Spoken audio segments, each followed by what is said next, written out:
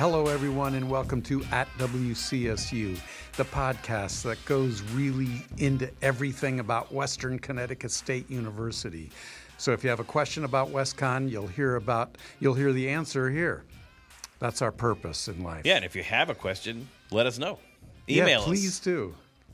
Damn it, you've been ignoring us all this time. And we'll get you an answer. Yes.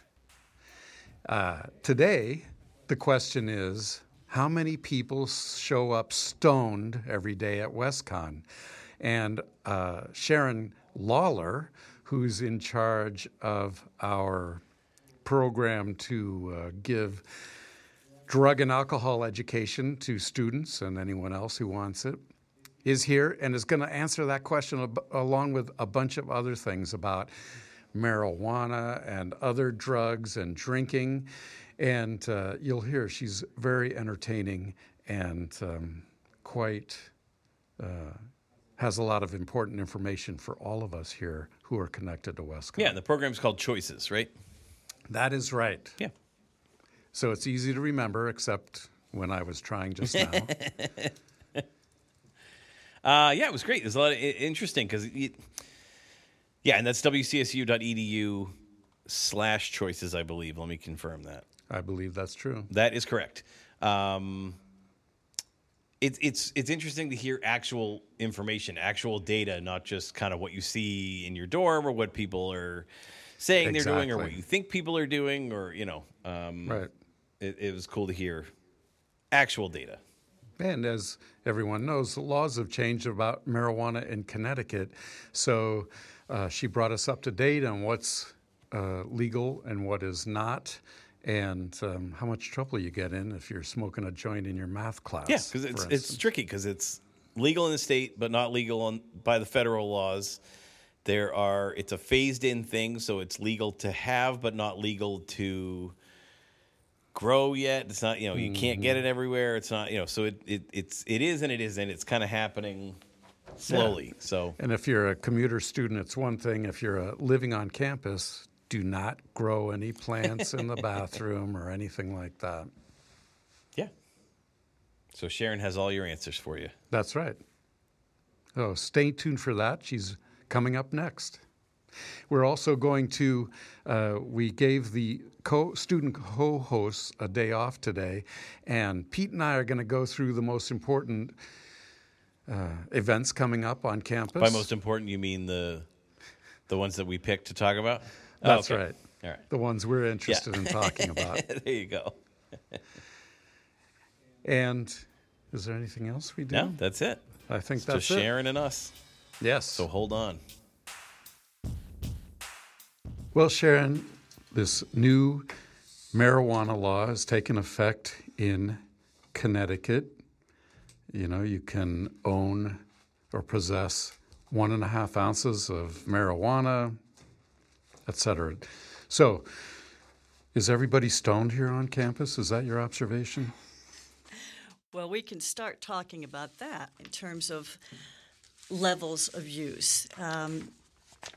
One of the things that my office does, because we work from a public health model, is we want to look at what is going on campus, because you can't really develop and implement programs that are meaningful to your students if you're not hitting the right target population, if you don't know what's going on in your community. So that's a good question. What is going on campus?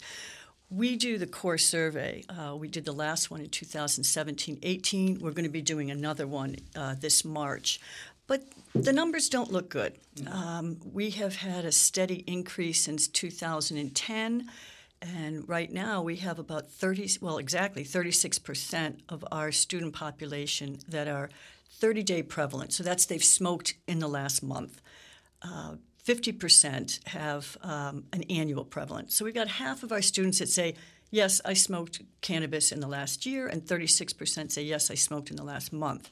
But I think it's important for universities to kind of drill those numbers down. Mm-hmm. I'm not that concerned about people who said, yes, I smoked once or twice in the past year, even those that smoked once in the last month. But I want to look at what's the distribution of those people that are smoking in 30 days. Are they smoking once on the weekend? Are they smoking every day? So here's our numbers for those reporting 30-day prevalence. The good news is that 64% of our students didn't smoke at all in the last month. We'll talk a little bit about perception, but I think that's a really important number to use because even though we have new laws coming down the pike, people report, oh, I smell weed all over campus or in the residence halls or in the parking garages, we have to understand that 64% have not smoked at all in the last 30 days. So as a university campus, we have to applaud those students and support that group of students who choose not to use this substance. About 10% say they've used in 1 or 2 days in the past 30 months. Again, not a high frequency. It would be the same as somebody who said, yes, I had a couple of drinks once or twice last month.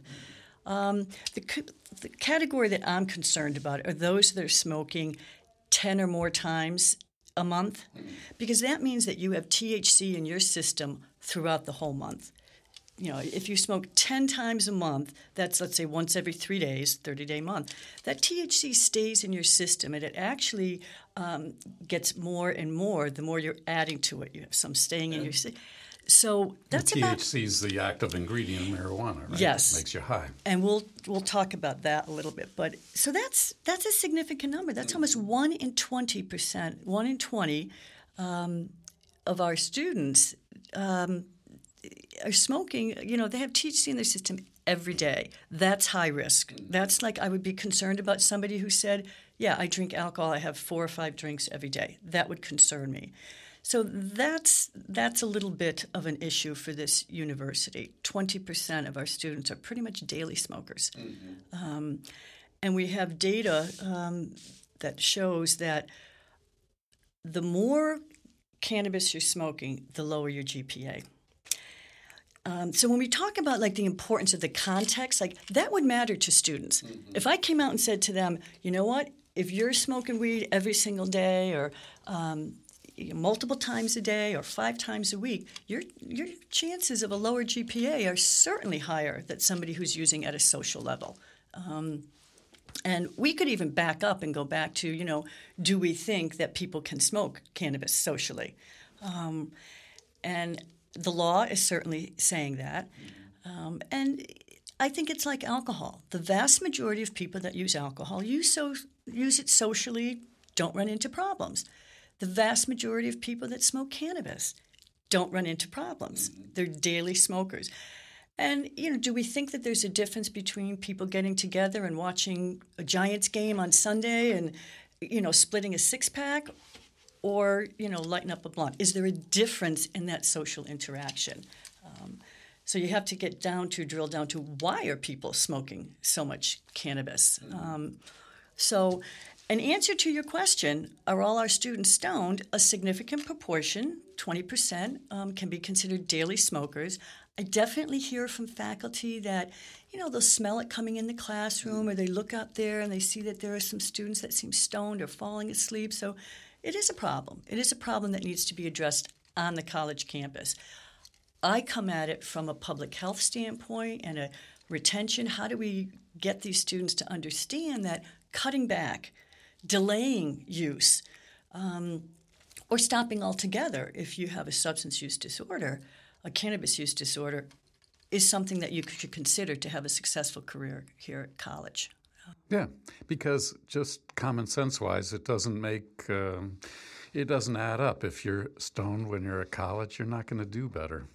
Just like you said, if you're drunk all the time. Exactly. And it's like a cascading effect. The students that I see, and I'm looking at this over the last 5 years, is you get students that come in or they're referred to me for a number of reasons.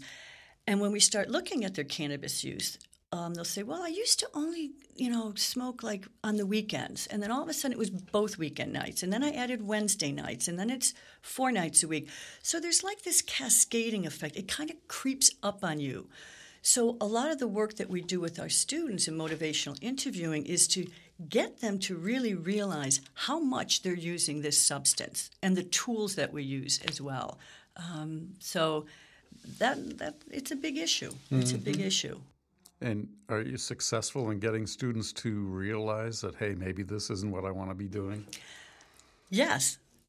If you can get to students at their level, you have to meet them with where they're at. You know, sometimes I get students in and, oh, weed smoking is not a problem. So I'm not going to hit them over the head with all this data about, weed smoking and effect on the brain.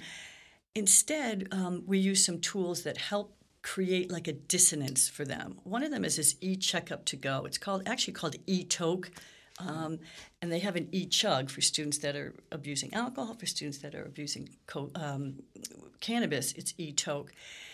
And they put in the data. So they're putting in how much I smoke, when I smoke, why I smoke, what's the effect, how much do I spend on it, how much of my friends smoke, have I ever gotten in trouble?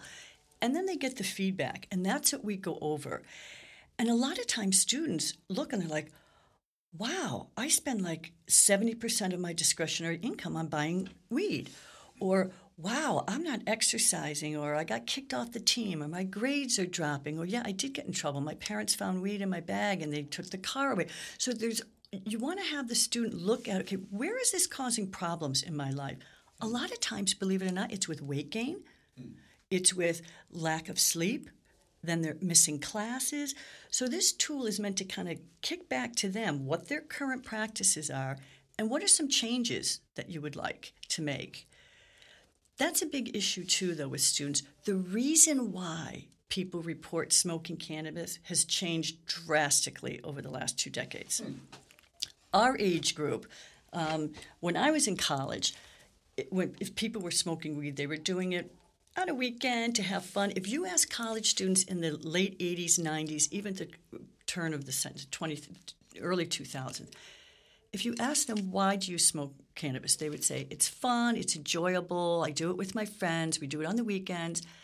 When you ask those same questions these days, students are reporting, it helps me with my anxiety, it helps me sleep. So they've gone to really a self-medicating model versus doing it for fun.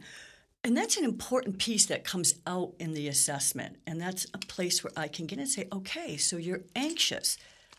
As far as I know, THC is not a prescription for an anxiety disorder. As a matter of fact, there could be a rebound effect with that.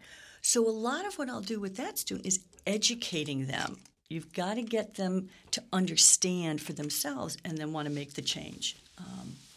I think that's really interesting because older people, 50s, 60s, that's why they are smoking it or buying the gummies is for it's self-medicating. You're right, a lot of it. Absolutely. And I'll tell you something interesting. We could talk about the laws. I mean, right now, the state of Connecticut is in the implementation phase. Right. There's 3 stages to legalizing cannabis. First is campaigns, which we're through. We're passed with the lobbyists, and that we have legalized medical use has been, but also the adult use, which, by the way, that's interesting. Language is important. I was at a conference, and they said, stop using the term recreational use versus medical use. Call it adult use. And that's an important thing, because if you're saying to young kids, oh, recreational use, what does that sound like? Fun, recreation. So language is important there. But I actually went to a dispensary. You're talking about the differences in generations. I went to a dispensary in Massachusetts. I said, okay, I have to know what I'm talking about here. And for somebody who's my age, who grew up in when you were hiding it and sneaking in, it was an eye-opener. And I must have gone on a very busy day, because I have to tell you, there were probably 35, 40 people waiting in line. And Paul, I'm telling you, probably 60% of the people in that line were people our age. Mm-hmm. I might be older, but our age, 50s, 60s, Right. Very, very interesting. And the other thing I hear from students as well is their parents would rather have them smoke weed, smoke cannabis, than drink alcohol, particularly in high school. And I think this gets at parents kind of think, well, it's not the weed that we were smoking in the 70s and 80s, that had 2% THC. THC is now 10. The THC content in cannabis today is between 7 and 10 times what people were smoking in the 70s and 80s. The other thing is age of initiation, age of first use.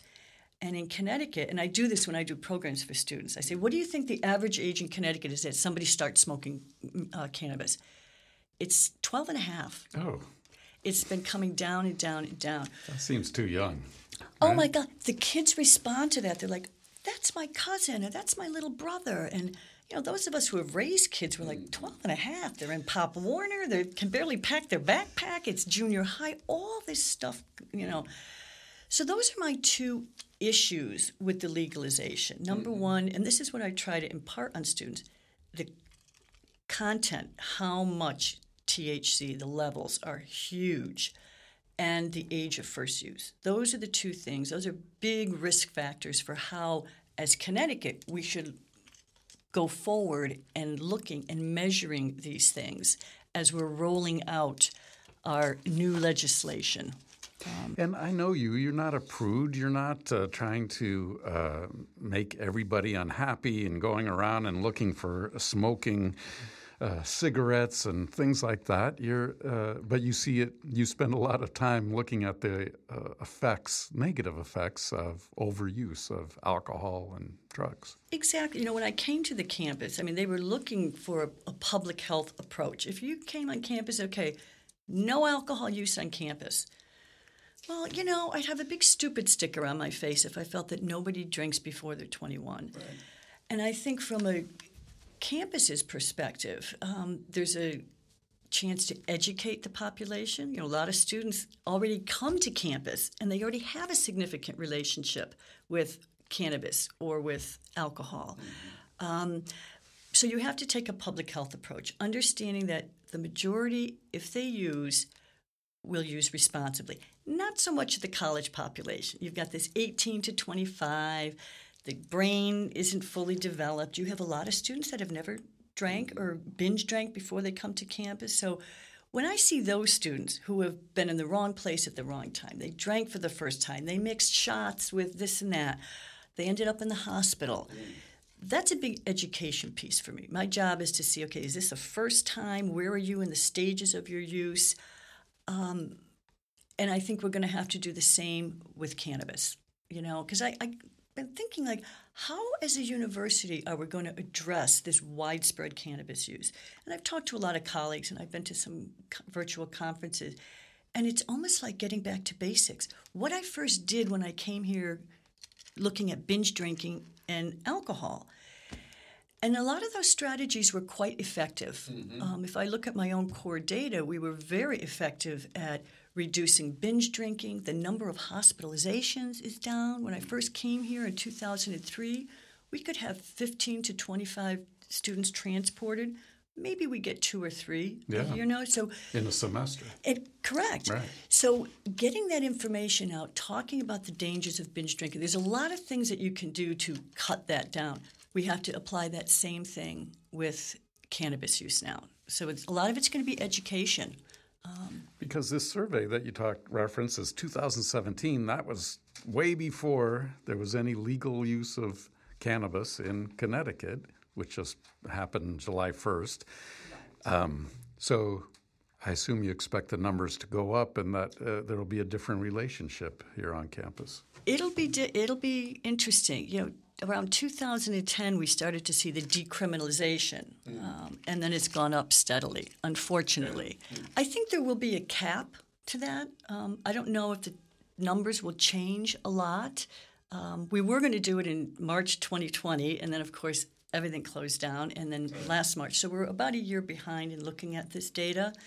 But it might be actually a good thing because we'll be looking at this data in the midst of new legislation. On campus, the rules state in writing if you're a resident on campus, you aren't allowed to smoke marijuana, medical marijuana either. That's not allowed because we, as a university, receive federal funds. It's not allowed federally, et cetera, et cetera. But no administrator on campus is thinking, oh, there's no marijuana use here. There's no, as you said, drinking, underage drinking. If you're over 21 on campus, you're allowed to drink in your room, alcohol. Sometimes they might invite somebody who's under 21 into the room. And really the enforcement, as I understand it, is from talking to our police forces, okay, empty the bottles, empty the beer. We're not arresting you or anything like that. If you're wildly drunk or if you have to be transported to the hospital, that's a different thing. But there's no Gestapo out there trying to end drinking or smoking of marijuana on campus. And I think that's the right approach from a public health standpoint as well. I think when I first came here, people were probably questioning, well, people even call me like the drug czar, the alcohol. They didn't know what my approach would be. It would be very ineffective to say, no drinking on campus. If you're caught drinking, you're going to be kicked out of the residence halls. You're going to be kicked off campus.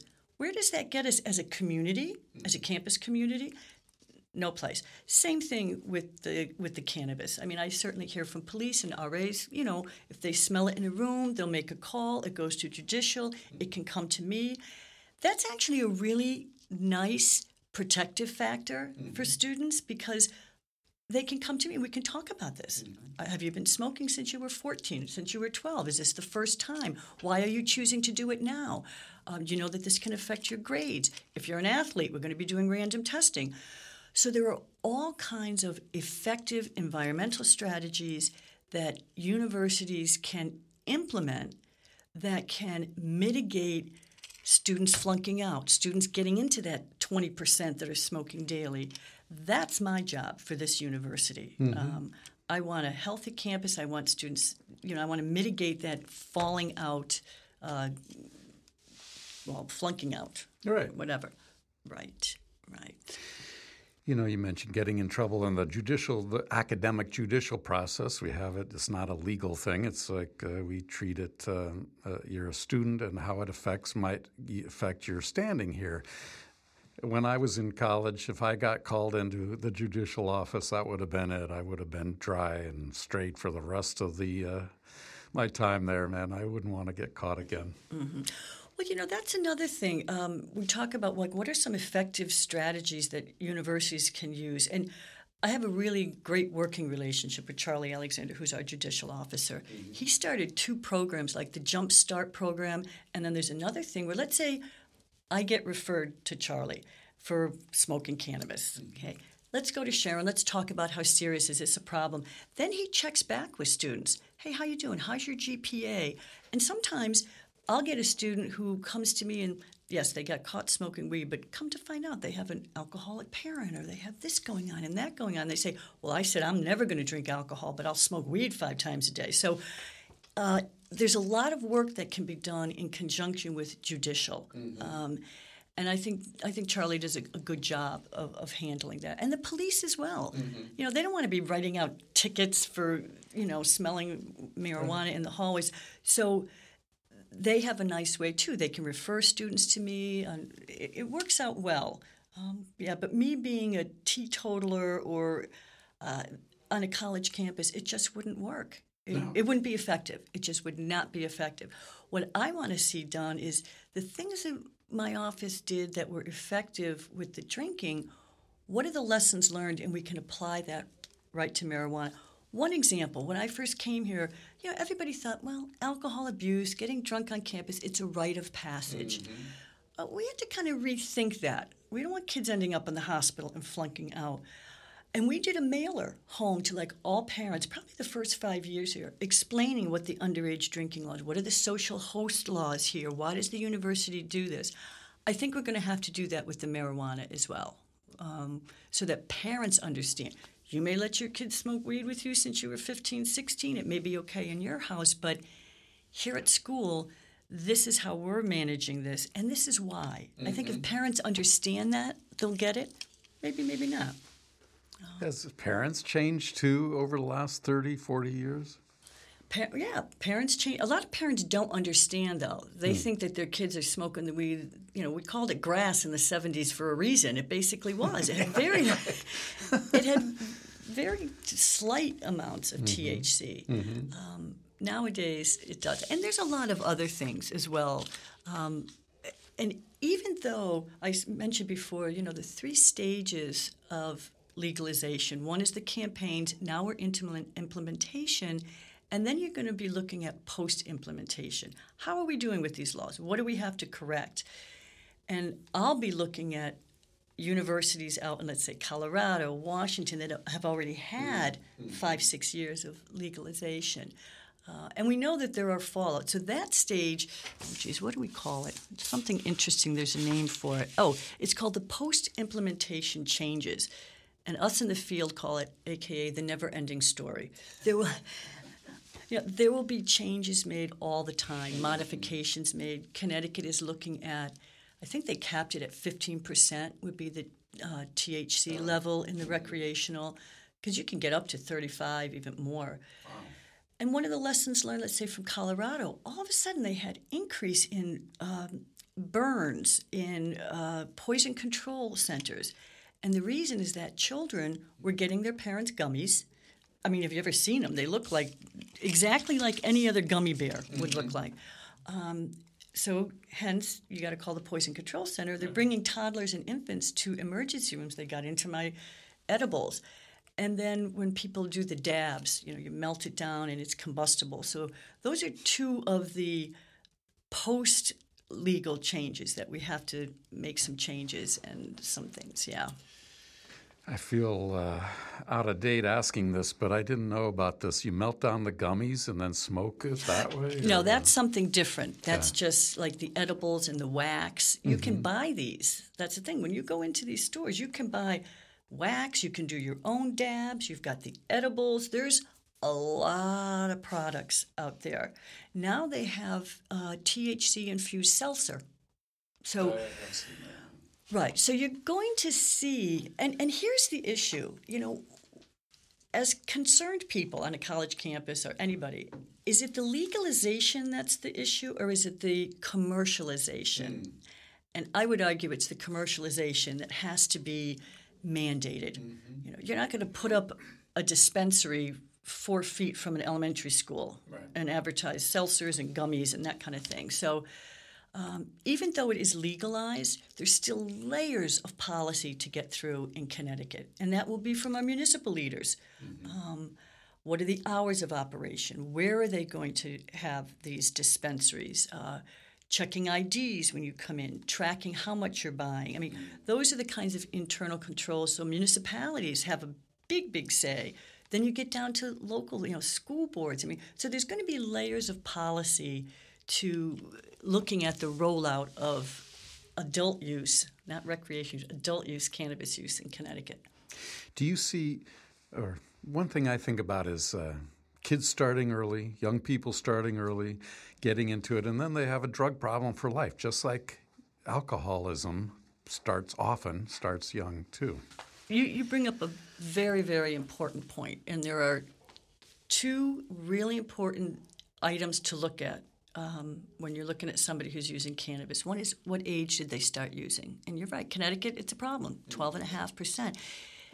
Our data for WestConn, we have 50%, almost 50% of people who come here to college, so they turn 18, have already used marijuana regularly. So we have 50% of our population who's already through that initiation phase. And age of first use does predict current abusers. So when I run different analysis, I look and say, okay, what's associated? Who are these people in this 20% and what happens to them? These 20% who are smoking daily have been smoking for a long time. Early age of initiation is a predictor of a lot of problems. Using too much, running into problems, not finishing school, all kinds of things of a normal trajectory of life. So age of first use, biggest thing to look at. You've always been pretty optimistic when we've talked about this in the past. How are you feeling right now?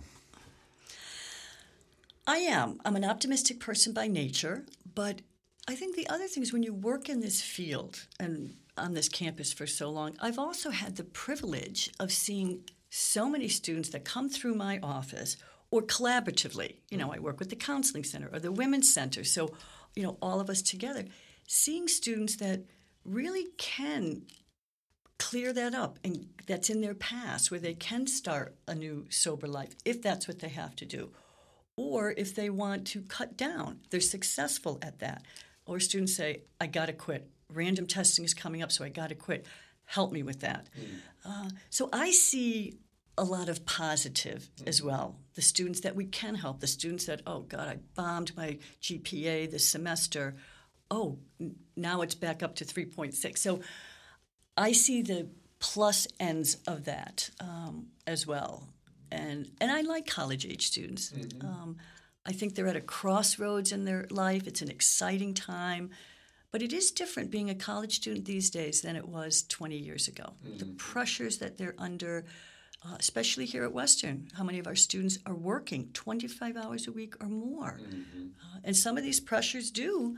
On the weekend, they want to unwind and do all these substances. But I feel like this university, I've always had support of top administration, and then police and judicial and housing and health services. We all have to kind of come together collectively to identify students that are at risk. We have to have policies in place that don't hit students over the head, but policies that can help them get out of this quagmire. And I see that that's part of my job, to create those, not create the policies, but I'll have some input into what our policies are like here, how they're implemented, and then how can we get students back on the right track. Right. Yeah. Well, now I'm optimistic too. Yes. Thanks for talking with us today, Sharon. It was really interesting and I think good for all our listeners to know too. Thank you, Paul. Pleasure to be here. Did you want to mention how people can get in touch with you if they need to? That's a great idea. Yes. It's the Choices office, and our office is in the Student Center, room 221. 211. Oh, my God, 211, Student Center. And you can stop in. You can email me at Lawler S. You can call. Yeah. Great. You're accessible. Always accessible. Always accessible. And the student at the front desk won't turn people away or anything? No. That's an important part of prevention, by the way. I go to homecoming. I'm going to these game nights. You have to be out there so people see who you are. They're not afraid of coming in your office. I also do a lot of things in my office, student workers, peer educators, so that if somebody does come in for an appointment, you don't really know that that student's coming in to do an assessment. They could be a peer educator. They could be an intern. So I try to have an open door policy for students. And it's important. It's Sure. important. You don't Students have to be afraid of going into Sharon Lawler's office. Exactly. Yeah. Great. Thank you. Thank you. Paul, you really should have been sober for that interview. I was sober, but I was stoned. Okay. Is that how that works? Yes. Okay. Different laws and everything. And, of course, all our listeners know we're just kidding. Of course. But I am calling Charlie Alexander. So that was interesting. And Pete and I are going to give you the top 5 events coming up in the next few days. In no particular order. No particular order, yes. So the big one that's coming up real soon is registration for a spring semester. You're going to want to go to the website for this one because we don't have a lot of the nitty-gritty specific stuff, and a lot of it is kind of floating too because everything depends on when your particular eligibility for when you can start. But looks like your big thing is you want to go to Bannerweb and log in and see what your start date is. Yeah, and if you haven't thought about it at all yet, talk to your student advisor, figure out who that is, show up, make an appointment, and that person will help you figure out what classes to sign up for in the next semester. And you want to get this done now because when they open up registration, the things you want go really fast. Yeah, it's like the Hunger Games now. Yeah, exactly. When I was here, it was 150 years ago. It was all on paper. So you had to bring your piece of paper and get the paper catalog, which I had one in my desk from when I was a junior, I guess. And the student workers couldn't believe it. I feel like I'm on a run lately of talking about the old days here at WestCon. But you'd go through the paper catalog, find the courses, write them down, go to the advisor. You'd write the schedule out on paper, and then you'd go stand in line at the registrar, and they would bring up the one computer that was anywhere near there and look it up and tell you if you could take the classes that you picked. And if you couldn't, you'd go back to the drawing board and take out the catalog and find a new one. And it's a lot easier now, except that you have to, be online at midnight and everybody's... I think it's midnight, it's like Battle Royale. Battle Royale is different than the Hunger Games. Would you like to describe how I've never what actually seen Battle is? Royale, but I understand it to be, just a very grown-up, horribly violent version of. Well, I guess Hunger Games is a kid's version of pretty Battle violent, Royale. yeah. But Yeah. anyway, Okay. yeah. So go on, look up your registration stuff, and get that squared away so you don't miss the classes you want to take. You'll thank us later. And you can email us a thank you. Yeah, exactly. Okay, next up in our list is Positiva TEA, November 5th, 10 a.m. to 3 p.m. It's free, and it is at the IHHS, which is what, Paul? The Holistic Health Studies Center for Well-Being, one of our favorite places on campus. It's in Whitehall, room 114 on the first floor. Yeah. So, come down, have some tea, de-stress. Ooh, honey and lavender, vanilla and chamomile, or as my wife's grandmother always called it, chamomile. And, have some tea, have some chocolate. Oh, coloring and aromatherapy. This is good. It is good. I'm not much into coloring, but aromatherapy I'm totally into that. You smell stuff, I'll color. And the tea we can both enjoy. Yeah, so that's this Friday the 5th from 10 a.m. to 3 p.m. And then there's some, looks like some other dates coming up too. Yeah, you'll learn them there from the director of IHH, whose first name is Crystal. Ironically. Ironically. She's been on the show. Yes. Yeah. I forgot to ask her about that, though. Yeah, and did you ever go get your Reiki? I didn't. Me either. We'll have to talk to her I want about to. that on Friday. Yes. All right. Next up, the start of the basketball season here at WCSU. Men's start their season on the 6th. That's this Saturday. The first game's at 5 o'clock against Plattsburgh State. So it's Who we hate. It's a doubleheader Saturday, and I believe there's a doubleheader Sunday as well. So come down to the O'Neill Center and support the men's basketball team. When you say doubleheader, you mean the men play 2 games in a row? 2 games on one day? Yes, I think it's what they call a try. There's a funny name see. for It it. I says- think it's we play it's a one little team, and tournament. then that team plays another team, and then we play. That's what volleyball used to do. Yeah. I don't know. So there's Westcon against Plattsburgh at 5, and then Sarah Lawrence versus Westfield State at 7. because it's a tournament. Apologies. So I straightened Pete out Yeah, here. really. This is embarrassing. Yeah, Pete usually knows about the basketball games because he goes and videotapes Yeah, them. but it's been a long season already. But yes, basketball on Saturday and Sunday. So come down and check that out and support the then team. the women will be playing sometime around then too. Yeah, I think they are next week. I don't think they play at Uh-huh. home until next week. Good. So They're both going to be good this year, I hear. yeah, and they will all be streamed live on Little East TV. So check that out. You can get there from westconathletics.com as well. Yay. All right, next up. It's a big information session. If you are a student and want to apply for either the Fulbright or the Boren Scholarship, or I guess you can apply for both of them. The Fulbright is the one that I've heard of, and we've had a lot of Fulbright scholars here. A lot of the Ivy League schools and little Ivies are very stuck up and put their noses in the air because they have Fulbright scholars. But you know what? At WestCon, we have Fulbright scholars But too. that's like a real thing. It is. It's like kind of at the risk of sounding dismissive, like that's surprising that we have as many as we do, right? It's a big deal. Yep. And we should continue that. Yes, we have our professors who have been Fulbright scholars help the students who are interested apply and figure it out. And, we have smart students here, as all our listeners know, and they can be Fulbright. You can be a Fulbright scholar. Pete and I could have been Fulbright scholars, too, if we could just had known how to spell Fulbright. Yeah, that's tough. Yeah. The Boren Scholarship, I have not heard of, but you can apply for that too, and I'm sure it's very good. Yeah, go for it. They're all at the same session, Yeah. November 10th, 2 to 3 p.m. And it's virtual. and it's virtual, which is very cool.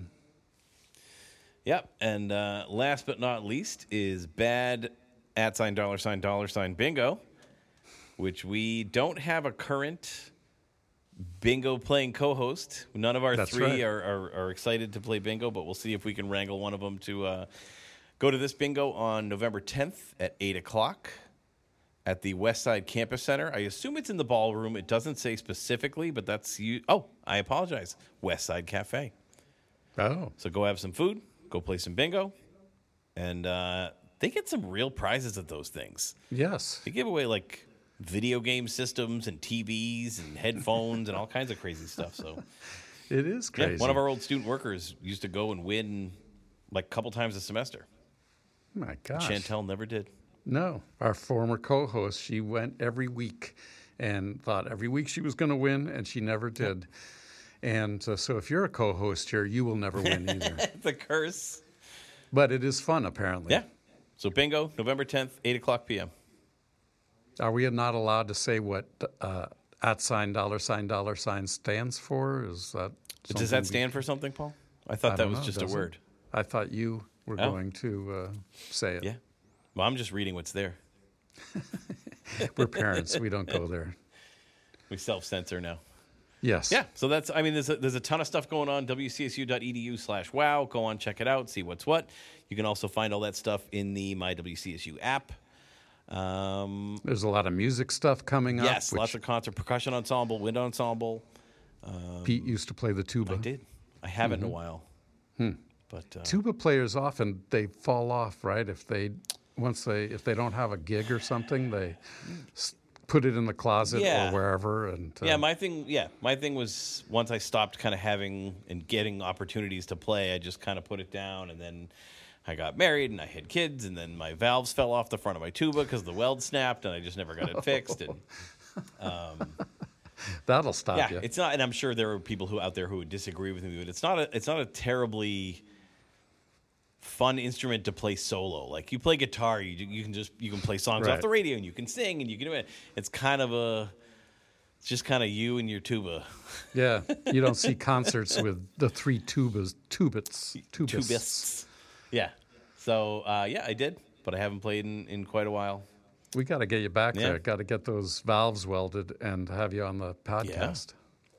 My dad plays accordion, and he hasn't in a very long time, and I think I'm going to just go over there and take it over.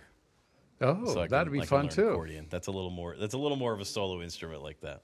Yeah. So, all right. If there's anybody left listening, let's tell them how they can email us at podcasts@wcsu.edu. You can find us on social media, and Yeah, and sign up to hear the podcast every week so you don't forget. subscribe. You can leave us a review anywhere you get your podcasts, Yeah. wherever you found this one.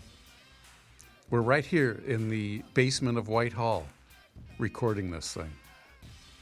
Come on down, be a part of the show. Yeah.